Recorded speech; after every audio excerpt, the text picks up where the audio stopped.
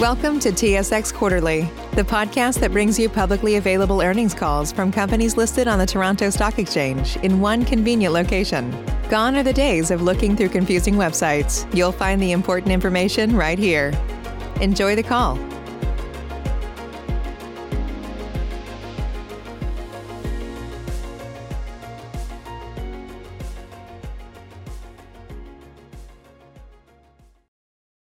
Good morning. My name is Joanne, and I'll be your conference operator today. At this time, I would like to welcome everyone to Canadian Pacific's third quarter 2020 conference call. The slides accompanying today's call are available at www.cpr.ca. Let me repeat that, www.cpr.ca. All lines have been placed on mute to prevent any background noise. After the speaker's remarks, there'll be a question and answer session. If you would like to ask a question, simply press star, then the number 1 on your telephone keypad. If you would like to withdraw your question, press the pound key. I would like to now introduce Megan Albiston, AVP Investor Relations and Pensions, to begin the conference. Thank you, Joanne. Good morning, everyone, and thanks for joining us today. Before we begin, I want to remind you that this presentation contains forward-looking information and that actual results may differ materially. The risks, uncertainties, and other factors that could influence actual results are described on slide 2 in the press release and in the MD&A filed with Canadian and U.S. regulators. This presentation also contains non-GAAP measures, which are outlined on slide 3. Joining us here today is Keith Creel, our President and Chief Executive Officer, Nadeem Velani, Executive Vice President and Chief Financial Officer, John Brooks, Executive Vice President and Chief Marketing Officer, as well as Chris DeBrun joining from the IR team as well. Today's formal remarks will be followed by Q&A, and in the interest of time, we'd appreciate if you could limit your questions to 1. Chris and I will both be available after the call to answer any follow-up questions you might have. And with that, it's now my pleasure to introduce Mr. Keith Creel. Okay, thanks, Megan. Welcome everyone joining us this morning. Appreciate the opportunity to talk about our unique CP story and these results that we've just released and shared.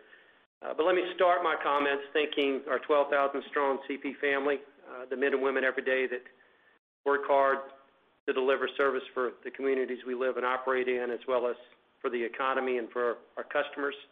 The dedication and pride it takes to operate, especially in today's new world that we're all living in, is quite demanding, and it certainly warrants that recognition. So I'm honored to serve with each one of these men and women day in and day out as we produce for our customers as well as our shareholders. Moving on to the quarter, though, let me say I have a tremendous amount of pride about these results. You know, we continued our strong operational performance. Mark and the team did a phenomenal job focusing on productivity as well as balancing service, train weights, train lengths. As businesses came back to the railroad, still up 7% and 9% respectively versus last year, both third quarter records for us. Trip plan compliance, which is a measure of that balance of service and productivity, even in a space where we're looking at optimizing train weights, train lengths. To be able to produce a trip plan compliance of 87% is impressive. So I certainly applaud their efforts. And on the safety side, even more impressive. A space that we take great pride in leading the industry, in driving and creating the safest railway we can on a day in and day out basis, to produce train accidents improvement 14% year over year in the quarter, as well as personal injuries down a material, meaningful 26% is something I'm proud of. So I'm going to let John and Nadeem walk you through how our performance played out, manifested itself commercially and financially, but I want to pause for a moment and I want to talk about CP's future. I can say this, as proud as I am of the results that we've released and we'll talk about today, I'm super proud of what we've accomplished in this pandemic. We think about what 2020 has been. It's been a challenge, but it's also been a year of opportunity. The announcement we made at close of market yesterday really is a piece of that excitement that propels this company going forward with Maersk. Let me back up to a couple of years ago at our Investor Day. We spoke about how we were going to take our land holdings, We're going to take our franchise strengths, the footprint that gives us an ability to grow in all of our key market spaces, and convert that into a service offering, into a supply chain solution that is meaningful for our customer and how they penetrate and serve their markets so that they can grow in a meaningful way, and in turn we would benefit and grow with them. And at the same time, it's a solution that creates a stickiness to the railroad that adds true value, that, quite frankly, it's hard to walk away from, that matters to the customer. It's not just a price game. It's not just a commodity. It's a service offering that's unique to CP and to the partnership, the strategic partnerships that we choose to enter into and that we're honored to be a part of with our customers. And this Maersk announcement is just symbolic of that. It's a textbook example of taking those land assets, creating a solution in partnership with the customer that allows them to realize their goals and objectives running their business, and allow CP to be part of something that is not only good for business, it's good for the environment, it's good for our employees, it's good for sustainability. You know, you think about what it does in the city of Vancouver. You think about the carbon footprint right now today before this facility opens up. Rough numbers, 100,000 truck moves a day that are moving on the highways, the congested roadways of Vancouver, are going to essentially shift to the railway. This model is going to allow a ship-to-rail transfer to this transload facility that is going to take those dray moves off the road. The carbon footprint of that alone is compelling. So to do this is something that this company's proud of. It's something that I know our marketing team, I've got to commend Jonathan Waba and the team and John Brooks. You know, this has been a long process, but I can tell you I can't speak highly enough of our experience with the Maersk team, two like-minded companies doing the right thing for the customers, for the environment, and for their employees. It's a compelling needle mover for us. So as we execute this, as we build the facility, you know, as we shared back in September, the ground has been broken. It's being constructed now. It's going to come on second half of next year. But with this most recent announcement, this additional business, this rail move, where we're going to be able to take product from Vancouver to penetrate Canadian marketplaces with our franchise, it's something that's very compelling and exciting for our company. So it's strategic, a multi-year, new partnership that we look forward to stepping into and growing with for the years to come with Maersk. A couple of other things. You think about this pandemic. You know, I said in the very beginning, we can't control the pandemic. We're going to focus on what we can control. We're going to look internally. And often crises create opportunities. A crisis can be a motherhood of innovation. So that's exactly what we did. We asked ourselves, what can we do to become a stronger CP? For our shareholder, for our customer, for our employees. How can we become safer? How can we become more reliable? How can we control costs to a better degree? And I can tell you there's several milestones that I'll quickly touch on before we get into the color and the commentary on the quarterly numbers. The Detroit River Tunnel acquisition, one we announced last week. Again, that's the fruit of efforts internally, an area of opportunity. If I go back to 2009, which predates my association with the company, but this company was in a position in 2009 in that economic crisis where cash mattered. Financially, we were not on very stable ground. That's a key asset, a strategic asset that CP owned half of at that point. Predecessors made a decision to sell it. We sold it. We retained a certain percentage of it, a small percentage, I think rough number 16, 17%. But fast forward to 2020. What opportunities are there again where we can focus on becoming safer, more reliable, controlling cost? This is an area, an opportunity with our cash flow and our financial balance sheet and our strength, and we've always said our first call on cash is internally, where it made compelling sense to buy this asset back. It's accretive to earnings. It's accretive to our margins day one. So again, symbolic of controlling what you can't control. You move to the ESG space. That's a place where you see, and you'll continually see, CP being leaders of thought, leaders of discussion, leaders of innovation, but most importantly, leaders of action. And those are some of the things that we're proud about in this space. We've been working at ESG for some time. We made the announcement about the solar panel piece. That's another project that in this pandemic, again, controlling what we can control, we've broken ground. We're building a solar panel farm at our headquarters in Calgary. I think we'll be one of the first, if not the only, corporation in Canada that can say when we finish this that we're powering our corporate office with a zero carbon footprint. That's something we're proud of. That's something that matters to our employees. And as we all become more socially aware of the impact we have on our environment, that's a needle mover for this company. And again, it's something we're proud to lead in discussion and most importantly, in action. We think about technology. We think about safety. You know, we have been safety leaders for quite some time, but I can tell you this is not a perfect sport. It's an outdoor sport itself, and we never get there. It's a journey. It's not a destination. So along that journey, how can we become better at what we do? How can we become safer? How can we become more reliable? How can we control cost? Those are the themes. And we approach safety, three-pronged approach. It's people, it's process, it's technology. We continually focus on the people. That's all about the culture. How do we get home safe every day? The process, how do we do things? Are we doing it in a safe manner? Does the process make the most sense from a safety standpoint, efficiency standpoint? And finally, are we leveraging technology? So we're not one to pound our chest about this technology piece, but I can tell you it's something that not only have we been working on, we've been continuing to get better at. And we made some extremely important milestone achievements during this pandemic in 2020 that will pay fruits of our labors for many, many years to come, not only in a safer railway, but also in a more efficient railway. The train inspection portal is a great example of that.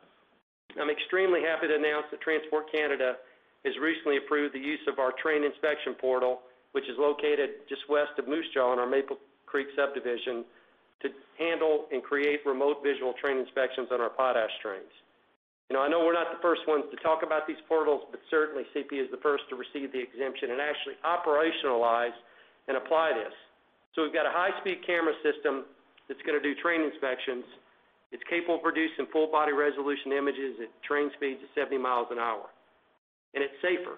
It's a more efficient way to analyze the train, and we've already proven that we can detect 87% more defects than traditional manual inspections. But when you operationalize that, how does that affect the bottom line? How does that affect service and asset turns? Well, in this case alone, if you think about the potash trains that we move, 12 to 15 trains a week when we're moving normal tonnage through Moose Jaw, every one of those trains today, or before this exemption and before this technology was applied, was required to stop on the loaded side for a safety and mechanical inspection. We're no longer required to do that. So think about the implications to the assets in a very busy terminal where you've got 15 trains a week not stopping and consuming 2 hours of man hours, 2 hours of locomotive time, 2 hours of track time. You start multiplying it, and it hits the balance sheet. It hits your asset utilization across the man side, across the equipment side, and the locomotive side. So it's compelling. It moves the needle. It's part of how we continue to get better at doing what we do and continue to move the needle at CP, both from a safety and efficiency standpoint. Cold well technology is another space that we've pioneered in the industry. We created a technology using our wayside equipment detection to measure the heat imprint that the brakes are applying to the wheels. So as opposed to doing a brake leakage test, we've got a technology that applies that in the movement of the train, we know how each individual car is braking. We know where we might have a potential problem. To be able to apply that technology to drive a more reliable fleet is what we proved with the science and with the technology in our coal fleet. Now we've been allowed an application and exemption to apply that to the potash fleet. So the coal and the potash fleet both have cold well technology, and we're not done there.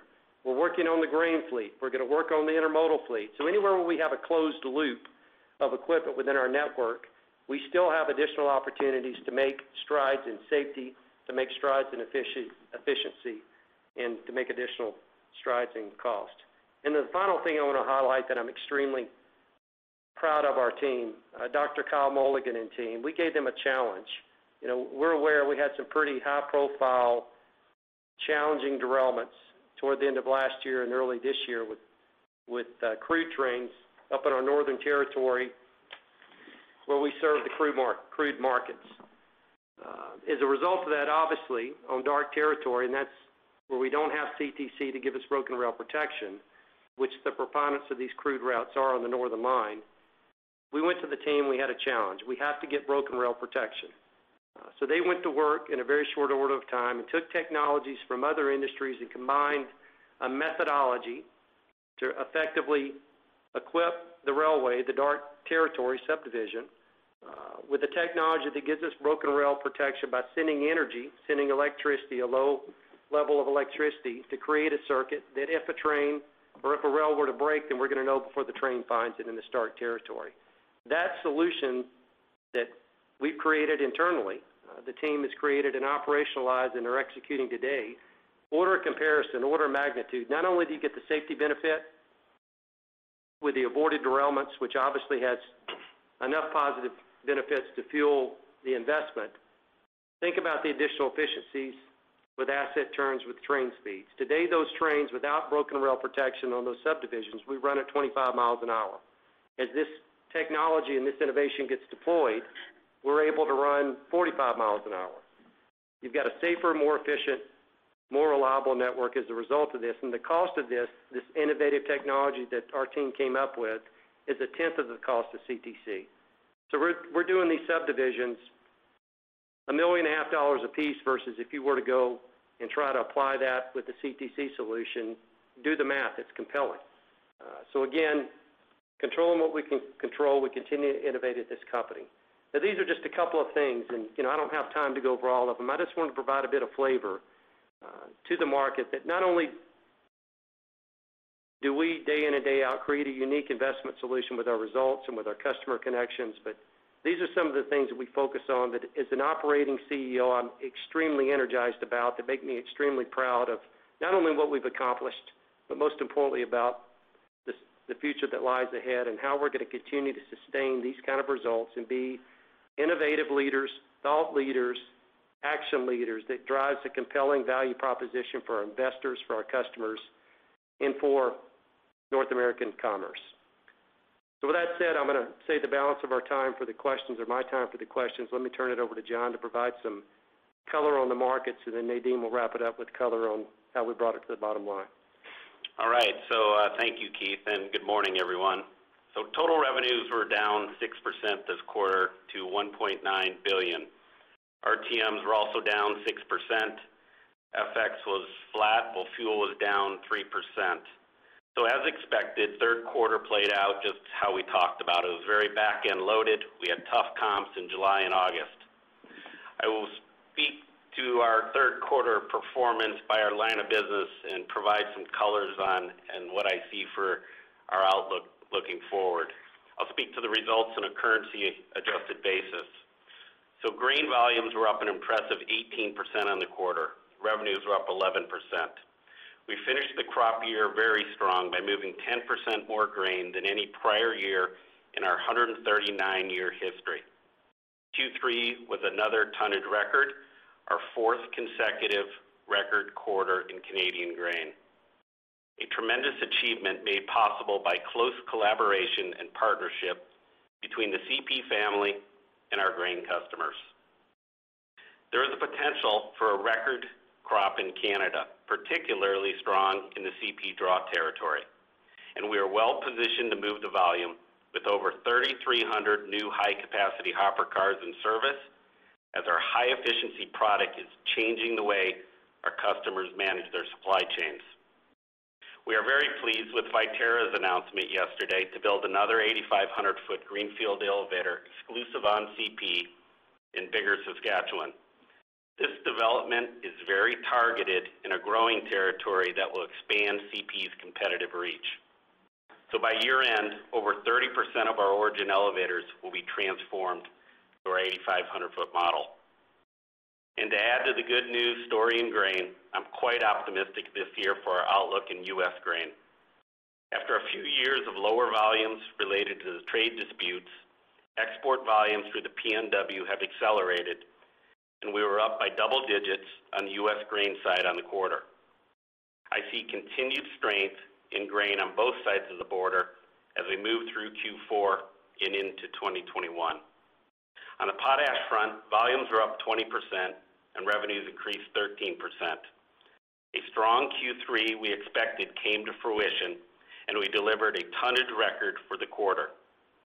Canpotex is sold out as we look towards December, and they have done an excellent job of diversifying their end markets, with Brazil actually passing China in 2020 as Canpotex #1 end market. On the domestic potash side, we're also performing quite well as nutrient replenishment in North America improves after several poor application seasons. We expect domestic usage to remain high, driven by increased demand for food supply and the need to continue to replenish the soil. Our diversified book of business with a solid bulk base delivers steady growth and has remained very resilient through the pandemic. The outlook of our ag franchise, a key driver in our outperformance year to date, remains very strong. Moving to coal, volumes were down 23% on the quarter as a result of planned port outages. However, September has improved from a volume and revenue perspective now that the Neptune facility is commissioning. We expect Q4 to continue that improvement trend. The energy chemicals plastics portfolio saw revenue decline 16%, while volumes declined 39%. Crude volumes led the decline through Q3 with only 5,000 carloads shipped, down over 80% year over year. Excluding crude, energy chemicals and plastics volumes was only down 2% on the quarter, and volumes were positive in September. Moving to forest products, volumes were up 14%. Strong demand in lumber, continued strength in pulp and paper, as well as strong execution of our playbooks, enabled an all-time quarterly volume and revenue record in our forest products line of business. Continued demand from home renovations, improving housing starts, coupled with our CMQ acquisition, will continue to drive growth in this space. In MMC, revenues declined 24% and volumes were down 21%. Frac sand was once again the big driver in this decline as a result of the challenges facing the oil markets and shut-in production. Steel, aggregates, and other construction inputs, which were challenged by the pandemic, gradually recovered through Q3 and were effectively flat year over year and up sequentially. In September, excluding frac, this line of business was positive on a year-over-year basis. Moving to automotive, volumes were up 11%, setting a Q3 record as we welcomed FCA to our Vancouver and Calgary auto compounds and onboarded Glovis. I'm extremely proud of the hard work put in by the CP team to utilize our strategic land holdings and turn them into unique customer solutions in the automotive space. In September, automotive volumes were up 40% year over year. The base auto demand environment remains quite strong, and coupled with our contract wins, will drive continued strength and outperformance through the end of the year and into 2021. Now finally, moving on to the intermodal side of the business, quarterly volumes were down 4%. On the domestic intermodal front, revenues were up double digits, and we delivered an all-time record quarterly revenue and volume. In particular, our refrigerated RTMs are up 13% year to date, setting an all-time record showing the strength of the CP franchise for this essential service. Continued strong consumer demand from the big box retailers in Canada that ride on CP will help well position us for a record finish as we look towards the end of the year. In international, the strike at the Port of Montreal weighed on volumes, but also created a tremendous opportunity for CP and the Port of St. John to showcase this new acquisition that we received from the CMQ by diverting 4 ships to the Port of St. John. Our strong partnership with DP World, the MBSR, Hapag-Lloyd, and Maersk help make this all possible, and we are grateful for their ongoing support. With the new capacity being added to the Port of St. John, combined with CP's most efficient route to market, I remain very confident that we will attract the new steamship line service offerings into St. John in 2021. Now, heading into the end of the year, demand at the ports on both coasts remain high. And looking out further, our customers indicate that the pipeline of international ships looks stable into Q1 of next year. So finally, as Keith spoke to in his opening remarks, I'm super proud of the work the team has done in creating our new strategic partnership with Maersk. This multi-year partnership has two key components. First, the state-of-the-art transload that we previously announced that is under full construction on CP land holdings and is co-located at our Vancouver Intermodal Terminal. Again, this is a unique rail-centric solution, as Keith said, that will pull thousands of trucks off the lower mainland and create a competitive advantage for our customers. And secondly, our most recent announcement yesterday, our multi-year contract to provide service for Maersk out of the Port of Vancouver and the Port of Montreal. Well, certainly contracts in this international space can be competitive. CP's unique value of our land holdings, our transload solution, and our most efficient direct service to key markets were all core elements to enabling these agreements in this partnership. So let me close by saying September came on strong as we expected and talked about on our Q2 release. We carried the momentum. Things are looking quite strong as we move through October, and we fully expect it to continue to the end of the year and into 2021. As we've talked about, we have a broad-based set of opportunities that we are onboarding, touching many of our commodity areas. This not only includes now Maersk, the new transloads that we've opened in Montreal, our continued growth and opportunities with the CMQ, new auto compounds and grain facilities, and certainly much more to be excited about. So with that, I'll pass it over to Nadeem. Thanks, John, for that very impressive report and update. I'm extremely proud of the results the team is delivering today. The momentum we created in the first half of the year carried into the third quarter.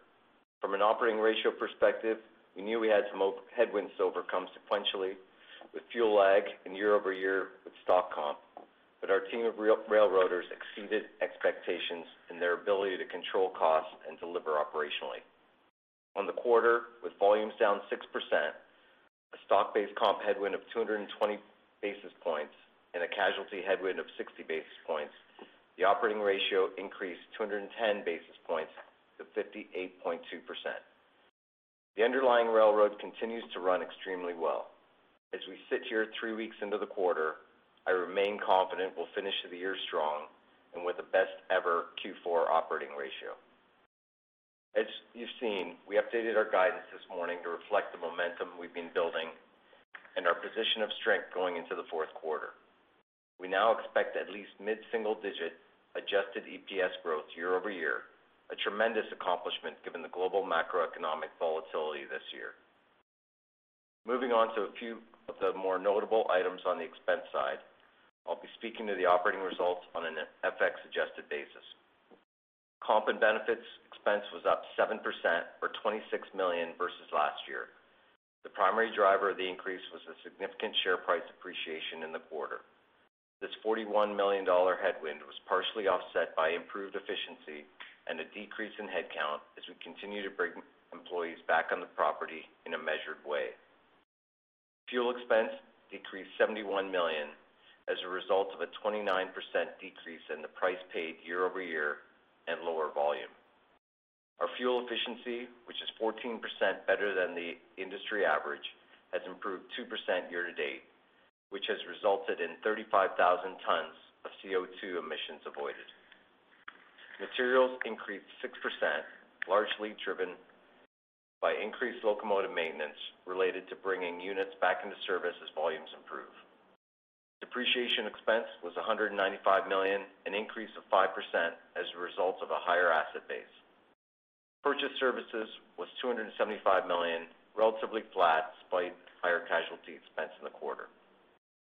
The team continues to effectively control spend and adapt real time to the changing volume environment. As I've mentioned in the past, the internal collaboration and constructive tension at CP is what sets us apart.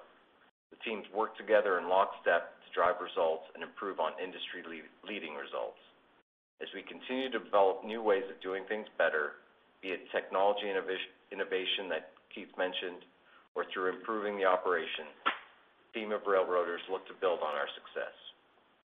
Moving below the line, other components of net periodic benefit recovery were negatively impacted $13 million, or 13%, primarily due to a lower discount rate. Interest expense was up 4% due to a higher debt level, largely offset by a lower effective interest rate and lower commercial paper outstanding.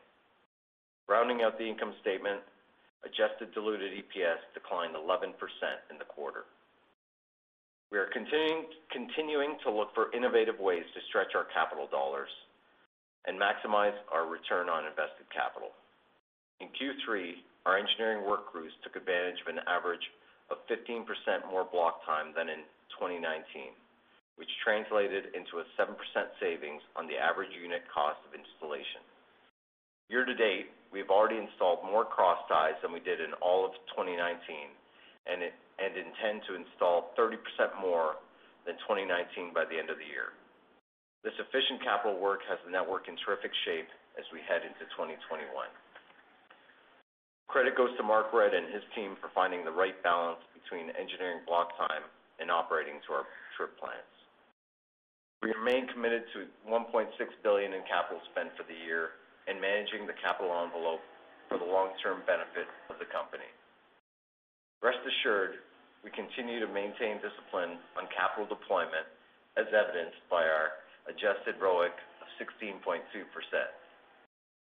We will continue to balance our shareholder returns. The buyback is around 60% complete and leverage remains in our targeted range. First call on capital, as Keith mentioned, is always the business. We still see upside in the stock. However, the Detroit River Tunnel acquisition was a unique opportunity to regain full control of a strategic asset on our network. We continue to invest in our core area of expertise. Should we not finish the buyback before it expires in December, you can expect us to announce a new buyback in the new year.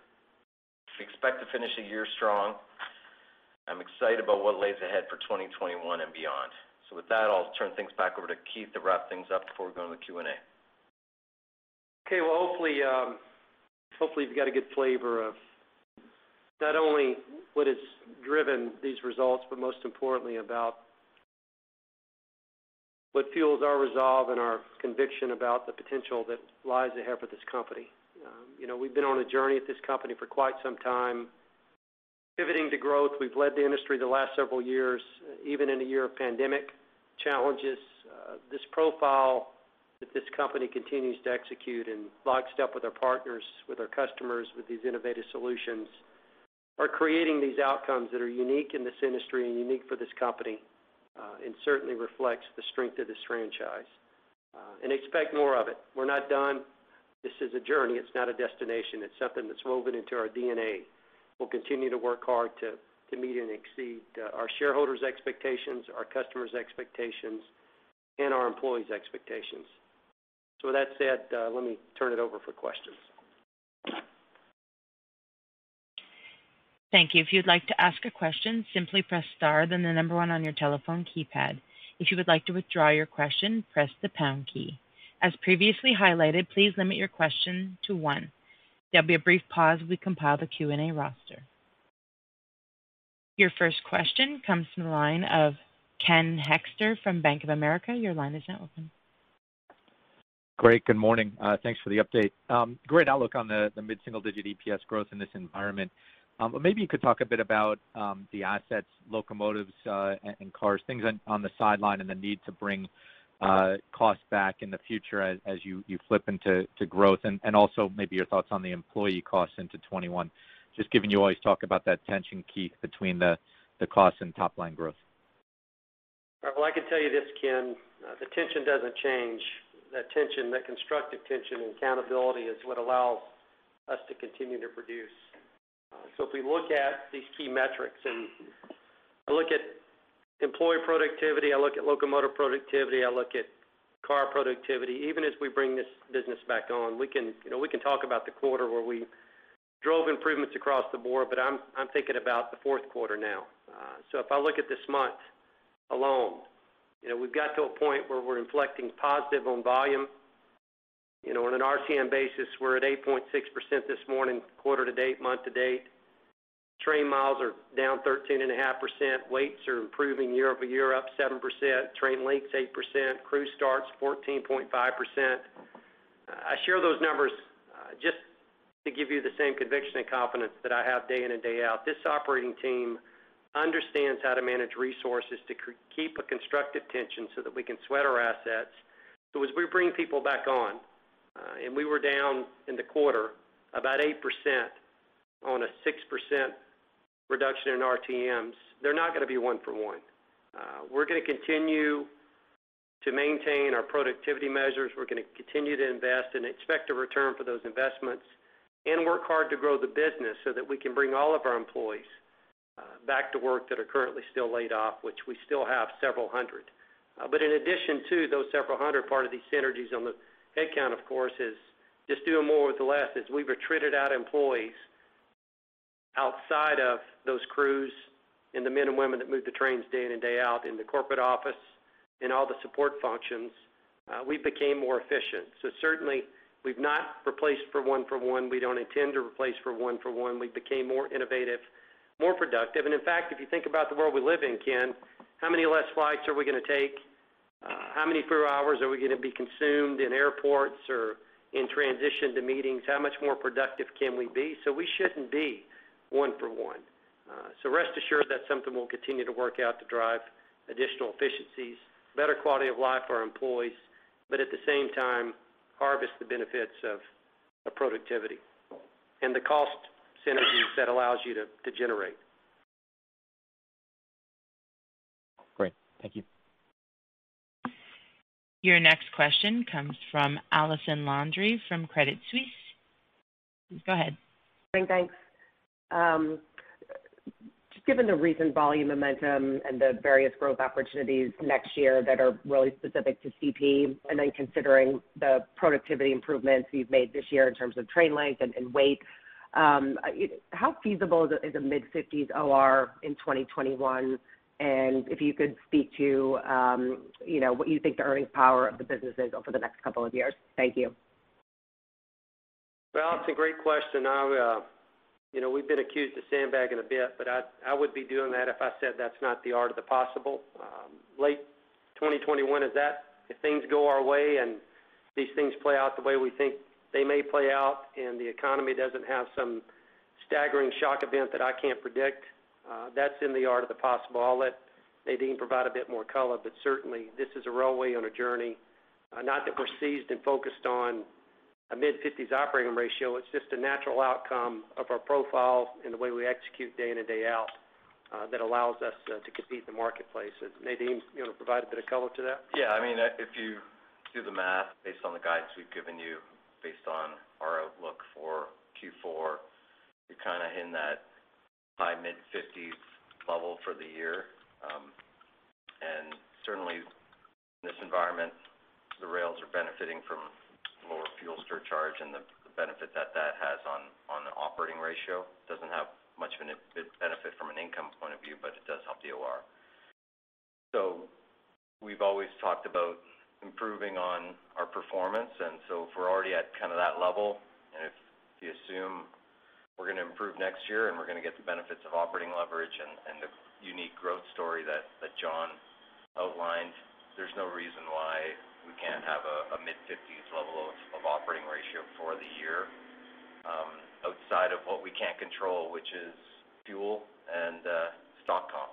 And so no reason why we can't do that. Thank you. Thanks, Allison. Your next question comes from Walter Spracklin from RBC Capital Markets. Please go ahead. Thanks very much. Good morning, everyone. So I want to come back to your use of land as kind of a teaser for new contracts, and really this is kind of contrary to a prior management team where you were looking for a broad sale of your land, and I'm just curious. Perhaps John can chime in. Is how much revenue conversion opportunity do you think you can take using your land as a teaser to achieve more Maersk, more Ford, more deals like this, where you tie them in not only to win a contract, but to win it for multiple years? And correct me if I'm wrong here. This multi-year is longer than your normal year with an international intermodal customer, if that's correct. Yeah. So, Walter, as Keith brought us back to, and we talked about at our Investor Day, this has been a key cog in the whole growth engine and story of how we've laid out our strategic playbook. So commodity by commodity, where are the various locations that we can take our land assets and create these solutions? I don't know if I can put a number on it looking forward, other than I've got over 1,000 additional acres out there that we're actively working on. We've created essentially 4 new auto compounds on our land. We've opened 2 transload developments. I think there's certainly more opportunity there. We're just getting our new facility up and going in Montreal. You look at Vancouver. You got an additional 100 acres beyond where we're building the Maersk building, the transload facility, that is ripe for development. So we're keenly working on that, and then you look at what we've just done in Schiller Park in the Chicago market. We've just opened a new auto compound there, but being well positioned in the city like we are, I think has a ton of opportunity as you begin to think about how these housing markets, how this home improvement market, what the forest products industry needs to do to further develop some of that area. So I'm not sure if I can put a number on it, but if you go back and you start looking at all the opportunities that we talk about, whether it be also IPL in the Alberta Heartland, using our land assets, I think we're honestly in the mid-innings of this ball game in terms of what those opportunities can drive as we look to the future. Really good color. Appreciate it. Stay safe. Your next question comes from Ravi Shankar from Morgan Stanley. Please go ahead. Thanks. Morning, everyone. Nadeem, can you give us a little more color on the 3Q to 4Q OR walk, please? I think you said the best ever OR expected in 4Q. Kind of what are some of the puts and takes there? And if I can try and sneak in a second question for Keith. Thanks for the ESG and tech focus. Why now? Is it because of the availability of the technology? Is it because of the timing? Because of COVID? Is it because of increased demand from your customers? Kind of what's driving that push towards ESG focus for railroads?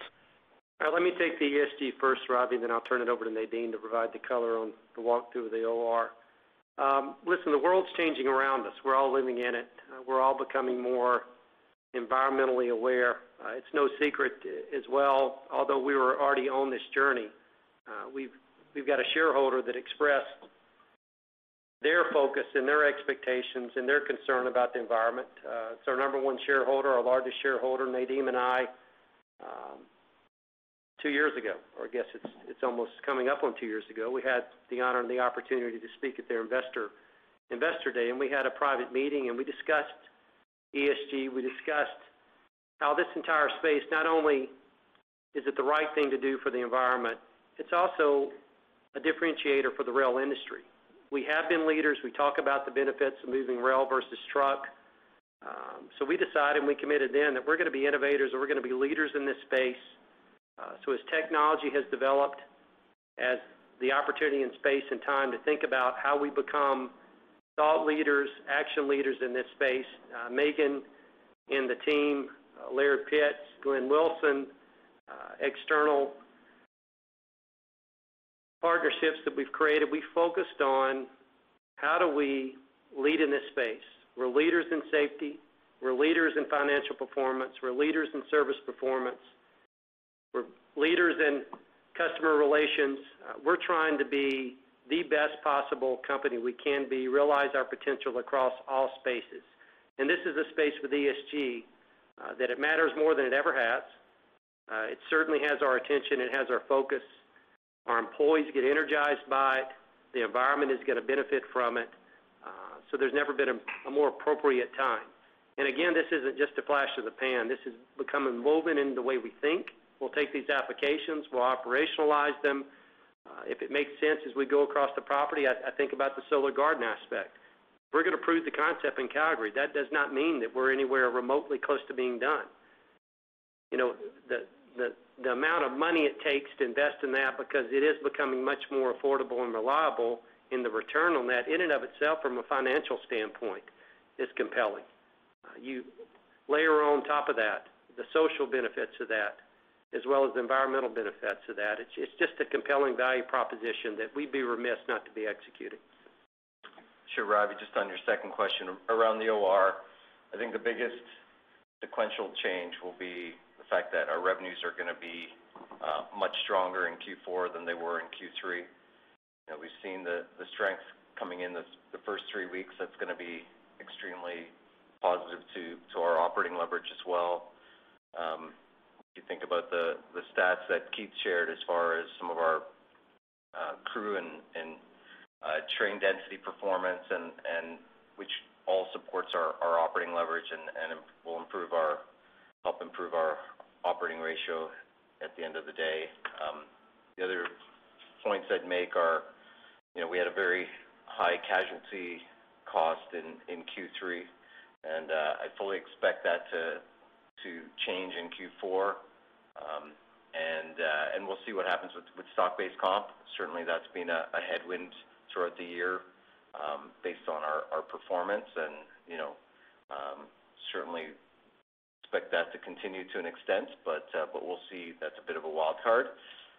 So I think those are the major items I'd point out to between 3Q and Q4, so really benefiting from operating leverage and a rebound in volumes. Great. Thanks, both. Thanks, Ravi. Your next question comes from Fadi Chamoun from BMO. Please go ahead. Good morning, and thanks for taking my question. Maybe thinking about 2021 and kind of you help us frame the RTM growth opportunity for you. If I look back in the last 2 to 3 years in a cyclical recovery and an economic recovery, and I think with the success you're having in the commercial side, we've kind of seen volume go up between, you know, mid-single digit and high single digit in RTMs. And it sounds going into 2021, you have pretty much all the segments kind of working on, you know, moving in the right direction, I guess, including grain, both in Canada and the U.S. Is there a scope for kind of mid-single digit to high single digits in 2021, given what you know now about the CP-specific share opportunities and what's kind of coming in the pipeline from a grain and other markets? Well, Fadi, look, I'm not in the position to give you any guidance on 2021 RTMs quite yet. We're certainly putting all the elements into the blender as we speak to see where that lands. But I will tell you this: if you look at Q3, Q4 this year, full year, you exclude crude, we're positive.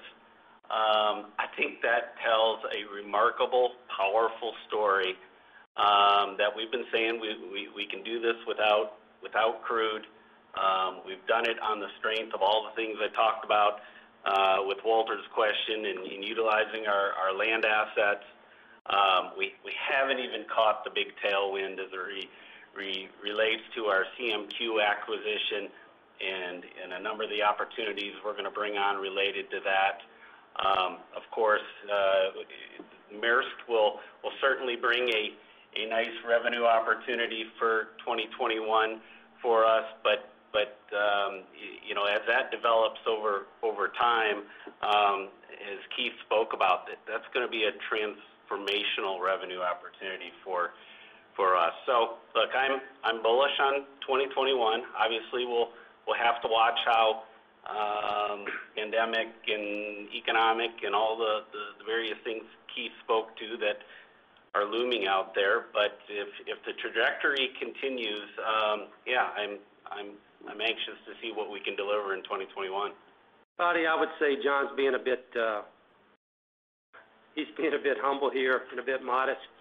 If things go our way and the economy plays out the way we see it playing out, with these initiatives that we've talked about, with these contract wins, with our business mix, the ranges you're talking about, we're not going to commit to them today, but certainly those are within the art of the possible and the potential of this company and our business mix. There you go, Fatty.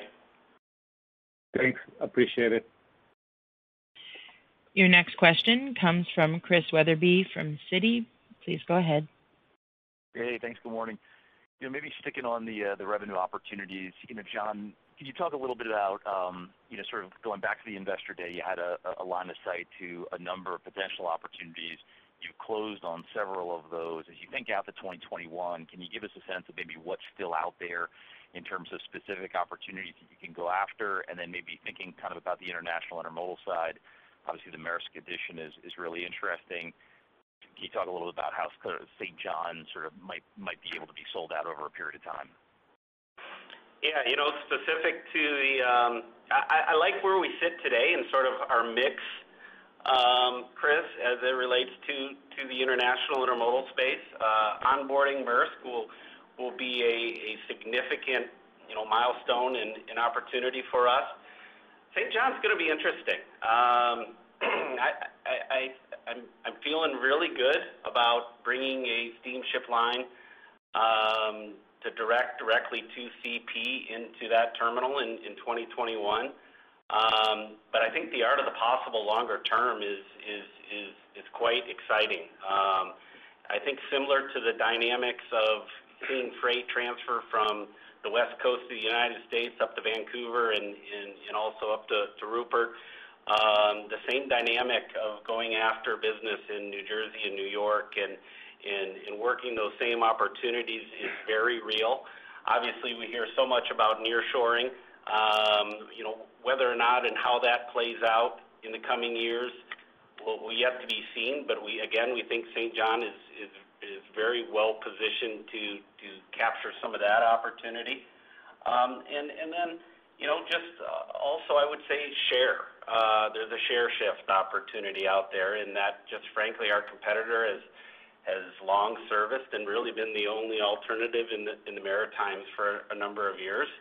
And now with our new access into the port and over 200 miles shorter route, we think there's going to be just some natural gravitation towards CP in that area also. So, but it doesn't stop at international as part of that St. John and CMQ opportunity.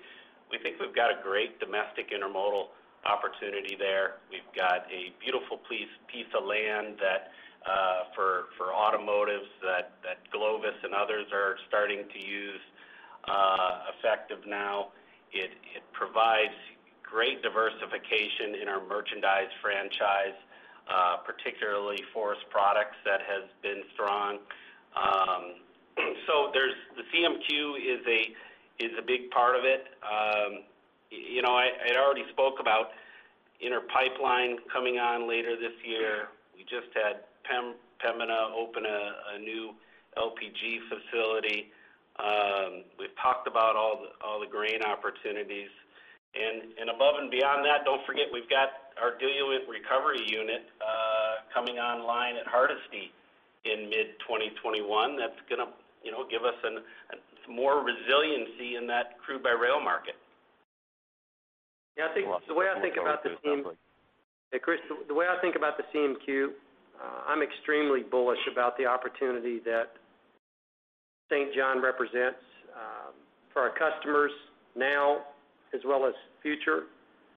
as well as for our employees. You know, the innovativeness, the entrepreneurial spirit of the people in St. John, that port, you know, geographically it's advantaged by distance from Tidewater to key markets that it will serve.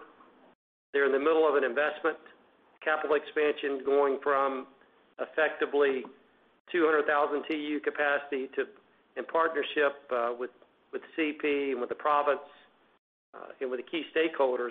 The vision is by the end of 2022, that's going to be an 800,000 TEU capacity terminal. So think about the growth between 150,000 TEUs, which is today, and what 800,000 looks like, which will be key success enablers, getting that from Tidewater into the markets internal to Canada as well as the U.S. Midwest. It's compelling. And every other benefit, every other associated revenue stream that's created as a result of that. It's an economic lifeline to St. John. It's an economic lifeline for growth, to fuel additional growth for this franchise, and a great service offering for our customers. 2021, you're going to see a steamship flag, I'm confident, planted in St. John, and that's going to begin the journey in the march from 150 to 800,000. I said this in jest, a year and a half ago. Think of the Vancouver of the East. That's going to be a major gateway. It's going to be a major gateway in the future for Canada, for Canadian Pacific, for St. John, and for our customers. And it's something we're super excited to be a part of, and honored and proud to be a part of. Thanks for the call. Appreciate it.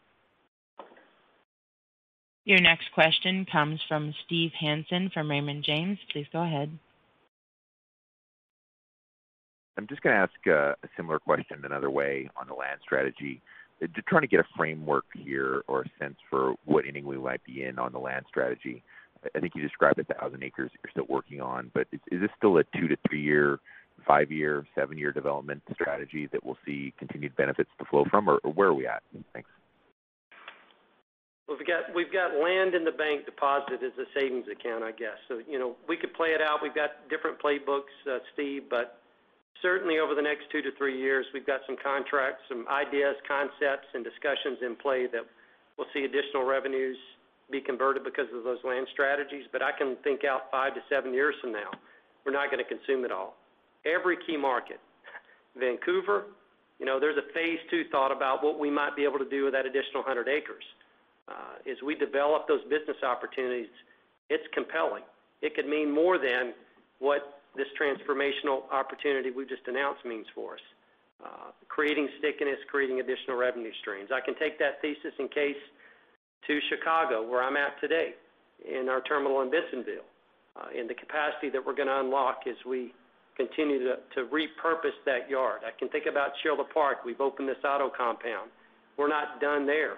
I can go to Toronto. I think about the compelling footprint we have at Vaughan, which is in a strategic location to double essentially the business we handle as we bring the business cases along. I think about Milton.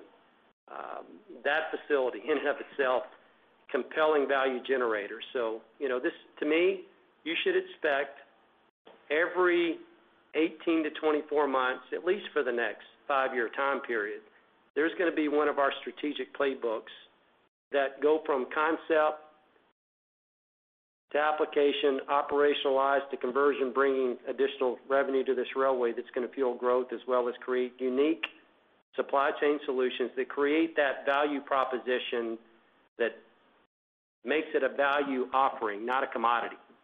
It's not in our interest to do contract swapping.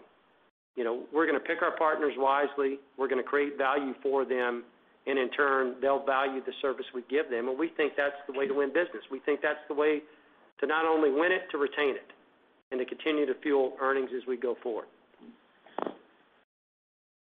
Appreciate the color. Thanks. Thank you, Steve. Your next question comes from Jon Chappell from Evercore ISI. Please go ahead. Thank you. Good morning, everybody. Hey, John, your revenue per RTM held in pretty well, especially to most of the headwinds that most of your peers experienced in 3Q. How much of this is pricing for service specific to CP? And we know how the volumes kind of progressed through 3Q, ending on a much stronger note than they started. Was it similar with revenue per RTM, and should we see the same type of momentum through October and 4Q? Yeah, I think I see a little bit of acceleration on that sense for RTM as we move into Q4. On the pricing front, the team has stayed disciplined. And again, I know I talk about this all the time, but part of their compensation is based on staying disciplined. But look, you couple that, I think customers have certainly benefited from lower fuel prices. And frankly, as capacity continues to tighten, we're seeing it in the truck spot markets, some of the shorter haul lanes for sure. But honestly, as rail capacity tightens on both sides of the border, I'm quite bullish as I look ahead to our pricing capability.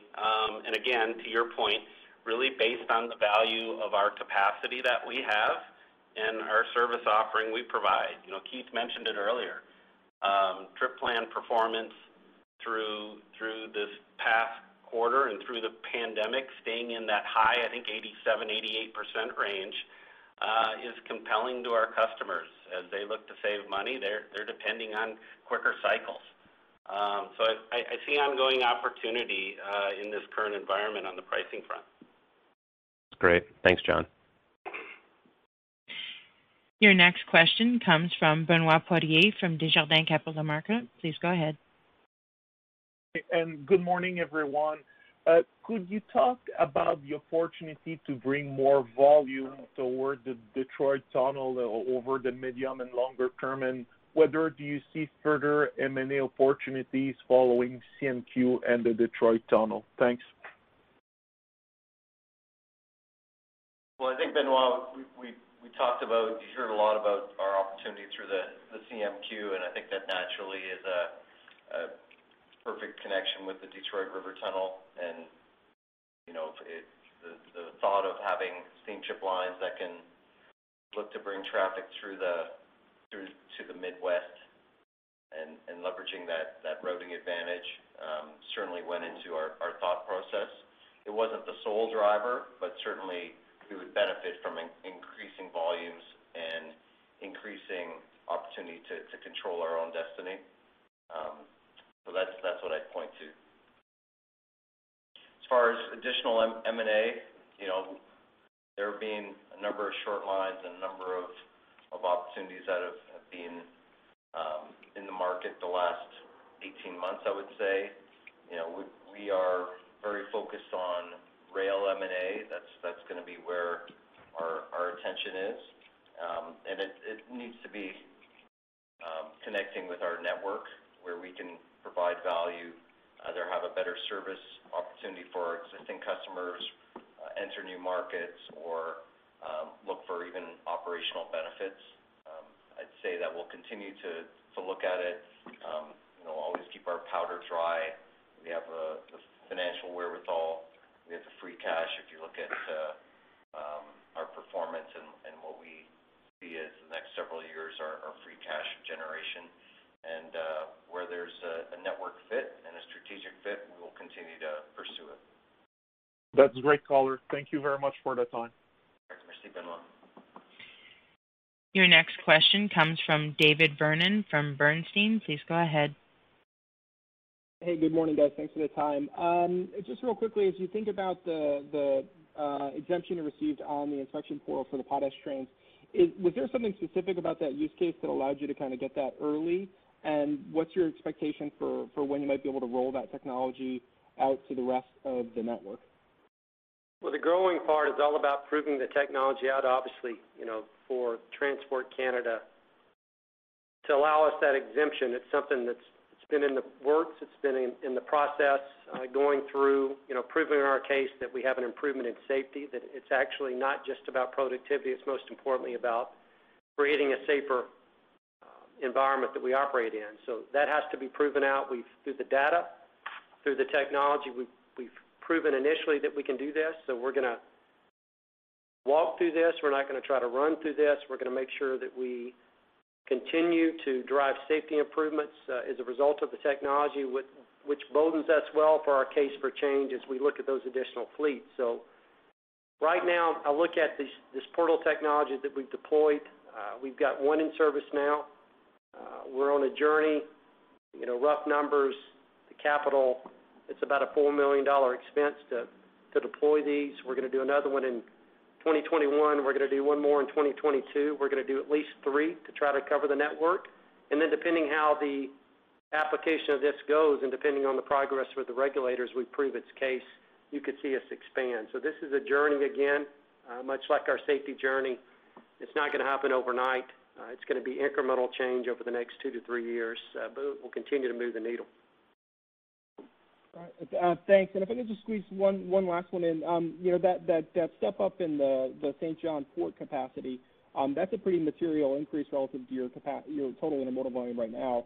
Is there an additional need for CapEx in that corridor to sustain that kind of growth, or do you think you can fit that amount of growth through the existing infrastructure?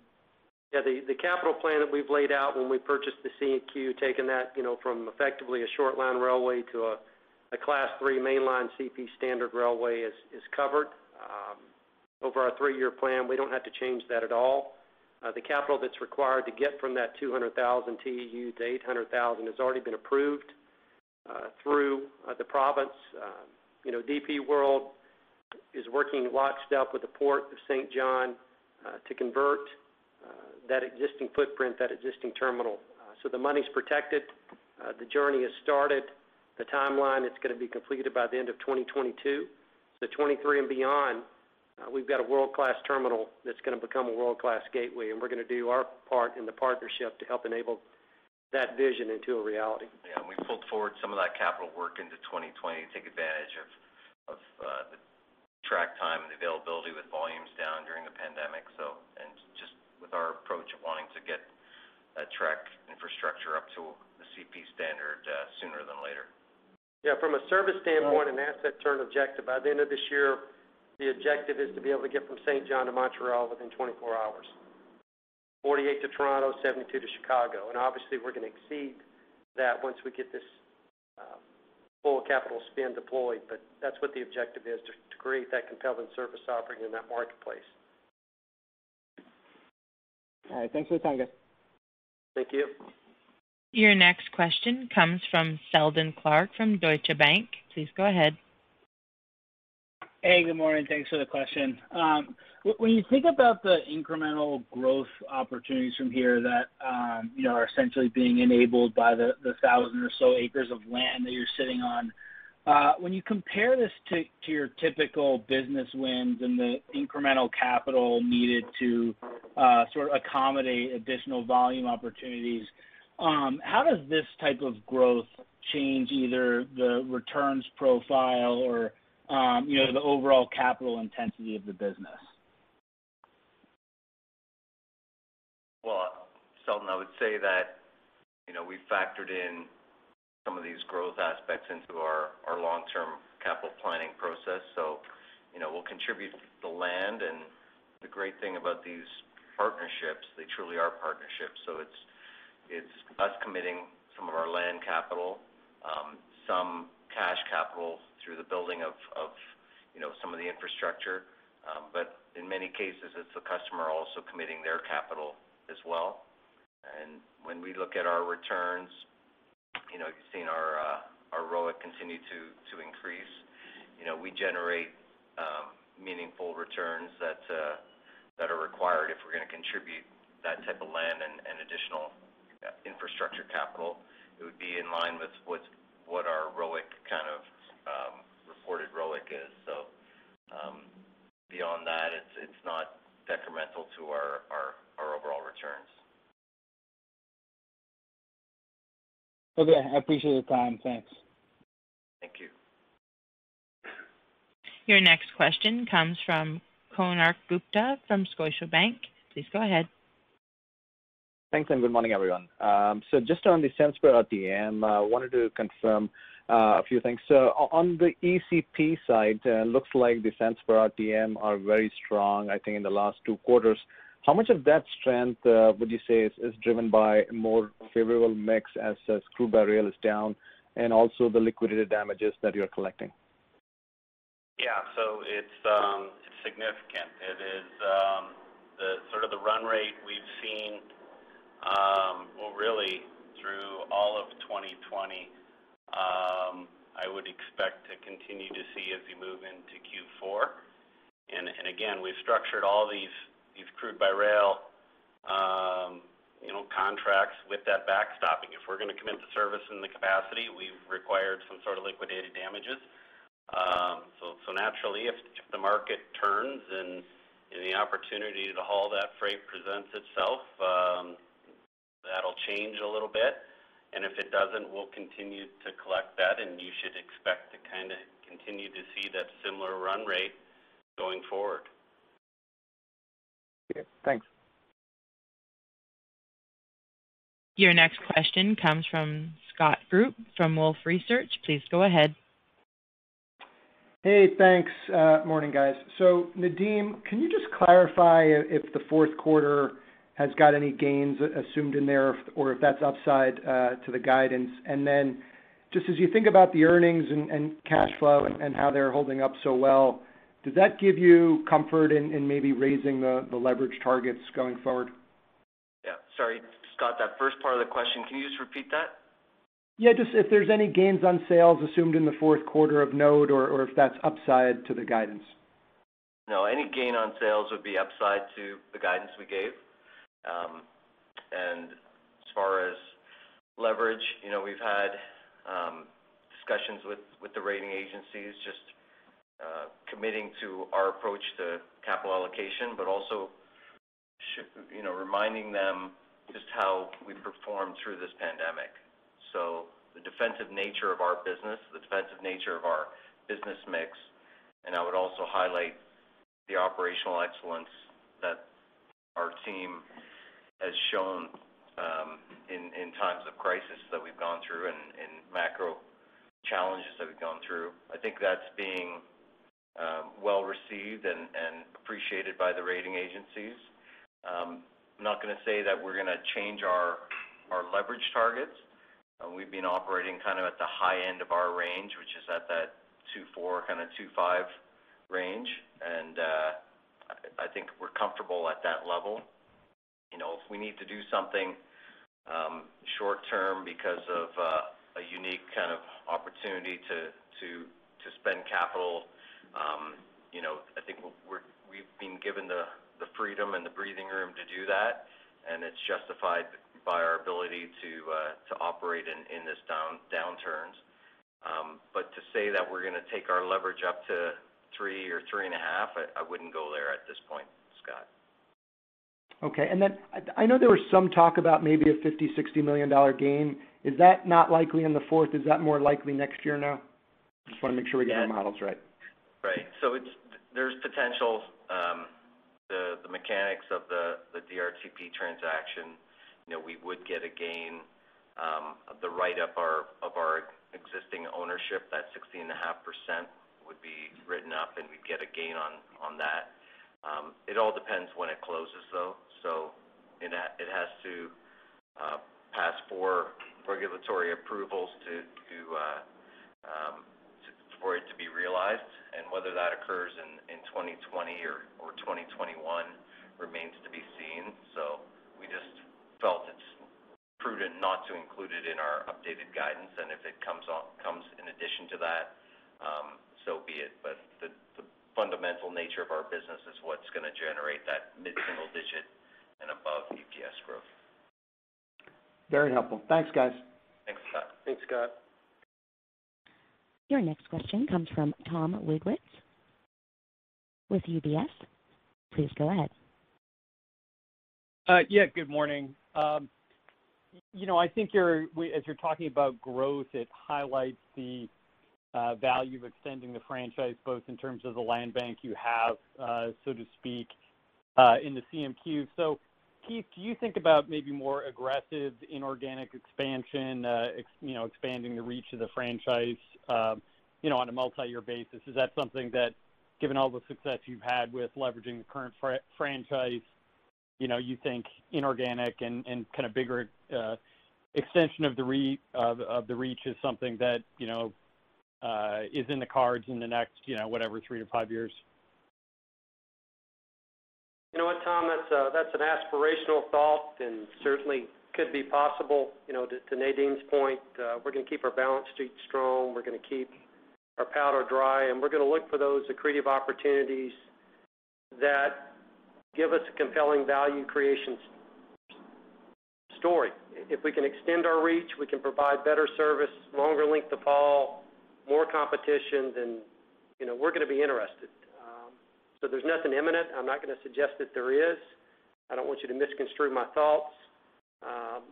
But what is an absolute is this company is always looking for those value creation opportunities. And if we can do that and create a more powerful franchise, for our shareholders, for our customers, and for commerce in North America, then it's a discussion that we're willing to have and we're going to look at. Maybe if I can ask a different wrinkle on it as well, does it make you less likely to consider, kind of major deals given all the growth that you have in the pipeline? Are you just kind of more likely to focus on executing on your plan? No, and I wouldn't suggest less likely. I would suggest this. When we look at other potential deals, or if I were to evaluate another deal, is it complementary to what we're already doing?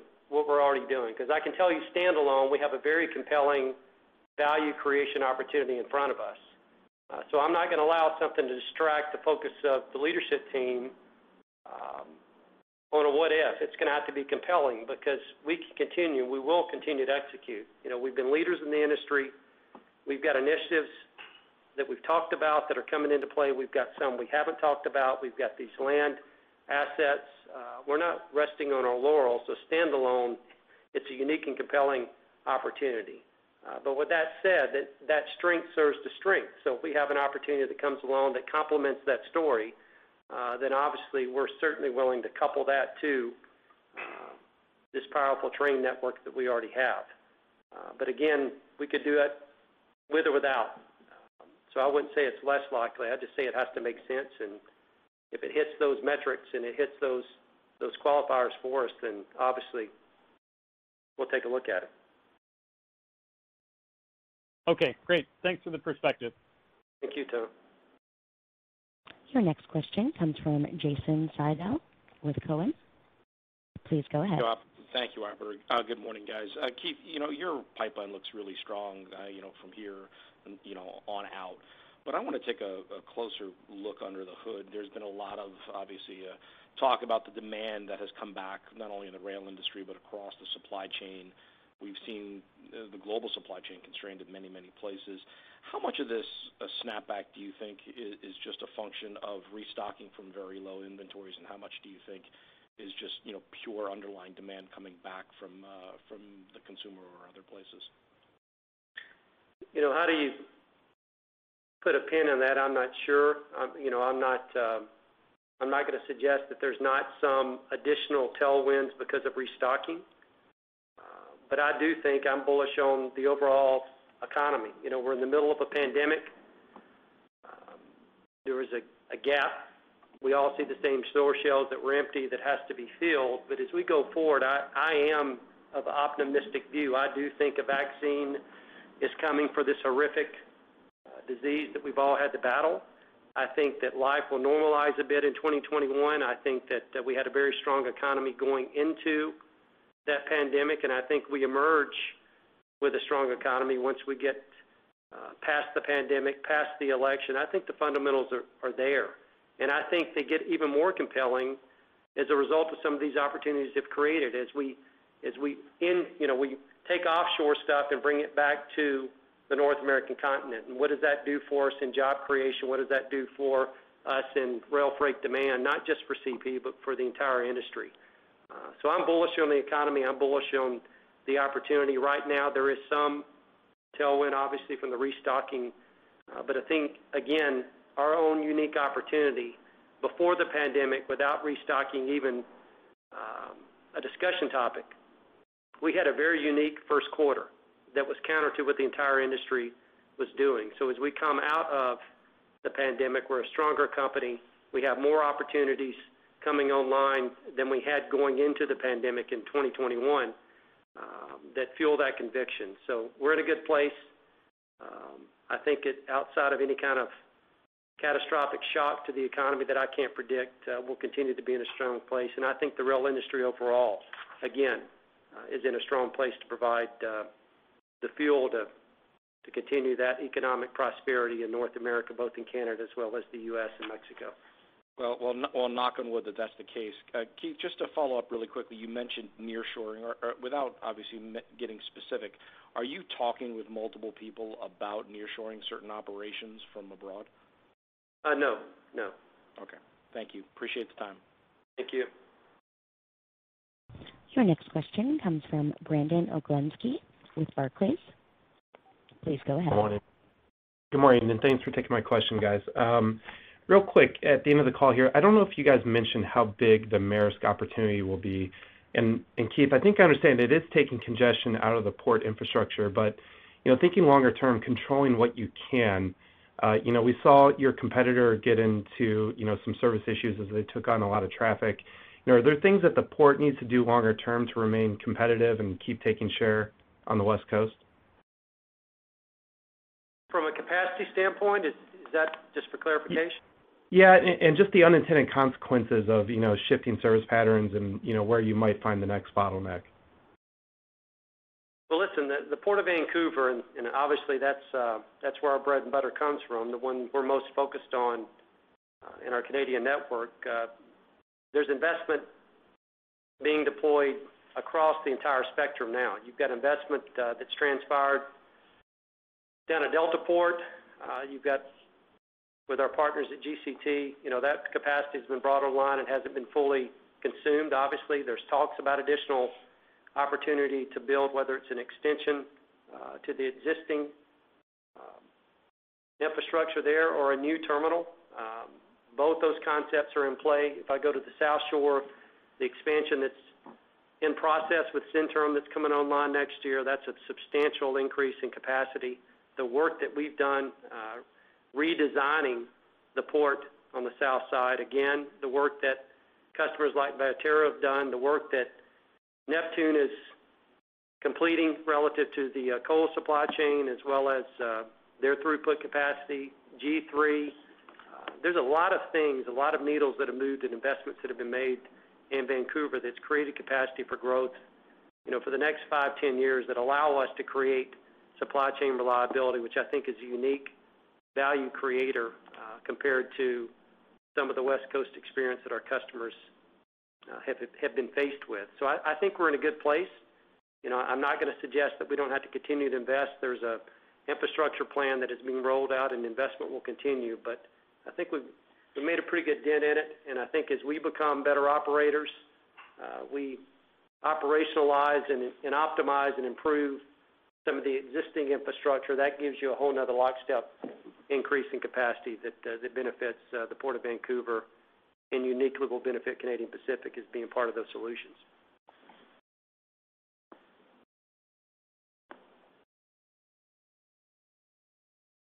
Okay, with that, let's wrap up the call today. Again, I'll finish where I started, thanking you for your time. Hopefully you've got a bit more color and can appreciate the pride that we feel at this company for what we've accomplished. I'm extremely proud of, the world-class railroaders we have that enable these results that we get to share today. The conviction, the enthusiasm, the excitement, it's not wanting. We're convicted, we're compelled, we're most excited looking forward about what is yet to come for this company. 2020 will close strong. The momentum that we carried into the fourth quarter will execute on, driving improvements in service, in margins, in financial performance. 2021 will be even more compelling for us. We'll continue. It's our objective and certainly our potential to continue to be leaders in this industry in service and cost control, in growth, and in earnings in 2021. So with that, we look forward to discussing our fourth quarter results in January. Have a safe day, stay healthy, and I wish everyone a blessed Thanksgiving and Christmas holiday. Thank you.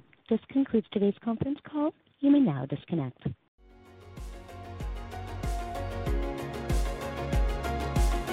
Thank you for listening to TSX Quarterly. If you enjoyed the cast, remember to leave a good rating. And remember, for any additional inquiries, please consult the company's investor relations section on their website. See you next time.